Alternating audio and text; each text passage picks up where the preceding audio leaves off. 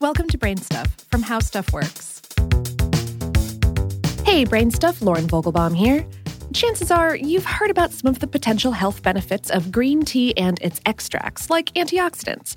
Green tea comes from the leaves of the Camellia sinensis plant that have not undergone the same fermentation and oxidation process used to make black tea.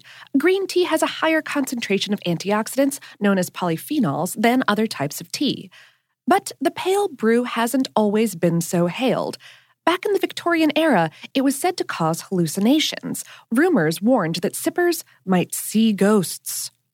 In the 1890s, the Lancet Medical Journal published a study noting the negative effects of green tea, including stomach problems and fluttering of the heart, citing a woman profiled in a Scottish medical journal who became hysterical after drinking green tea on an empty stomach. Incidentally, physicians calmed her down by administering opium. To further cement green tea's reputation, author Sheridan Le Fanu, an Irish mystery writer whose 1872 collection of tales featured the aptly named green tea, latched onto this idea and used it in the short story that captured the public's imagination. Le Fanu's Green Tea takes place in the early 1800s and recounts the plight of one Mr. Jennings, a clergyman who sees the evil spirit of a monkey and turns to his doctor for help.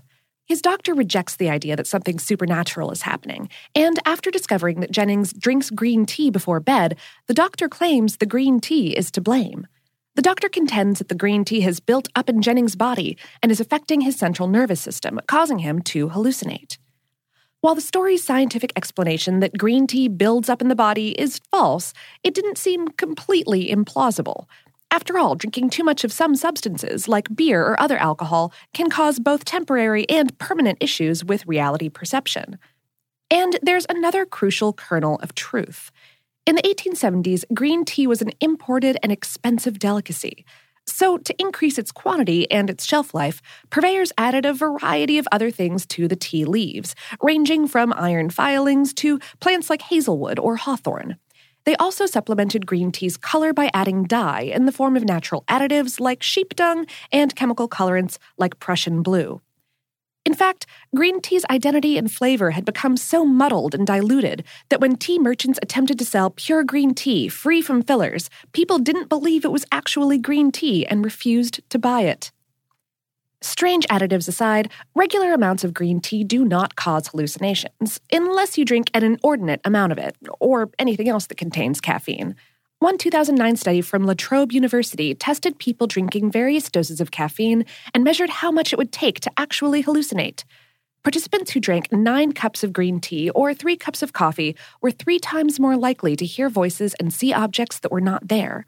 So while it's technically possible to hallucinate by ingesting massive amounts of caffeine via green tea, it would require a great deal of the beverage, and it wouldn't build up in one's system to have a cumulative effect either.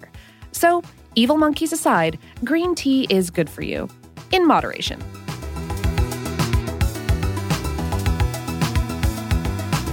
Today's episode was written by Lori L. Dove and produced by Tyler Klang. To learn more about the colorful history of green tea, check out the episode of our compatriot podcast Stuff to Blow Your Mind called The Myth of Green Tea Hallucinations. And, of course, for more on this and lots of other probably not hallucinatory topics, visit our home planet, howstuffworks.com.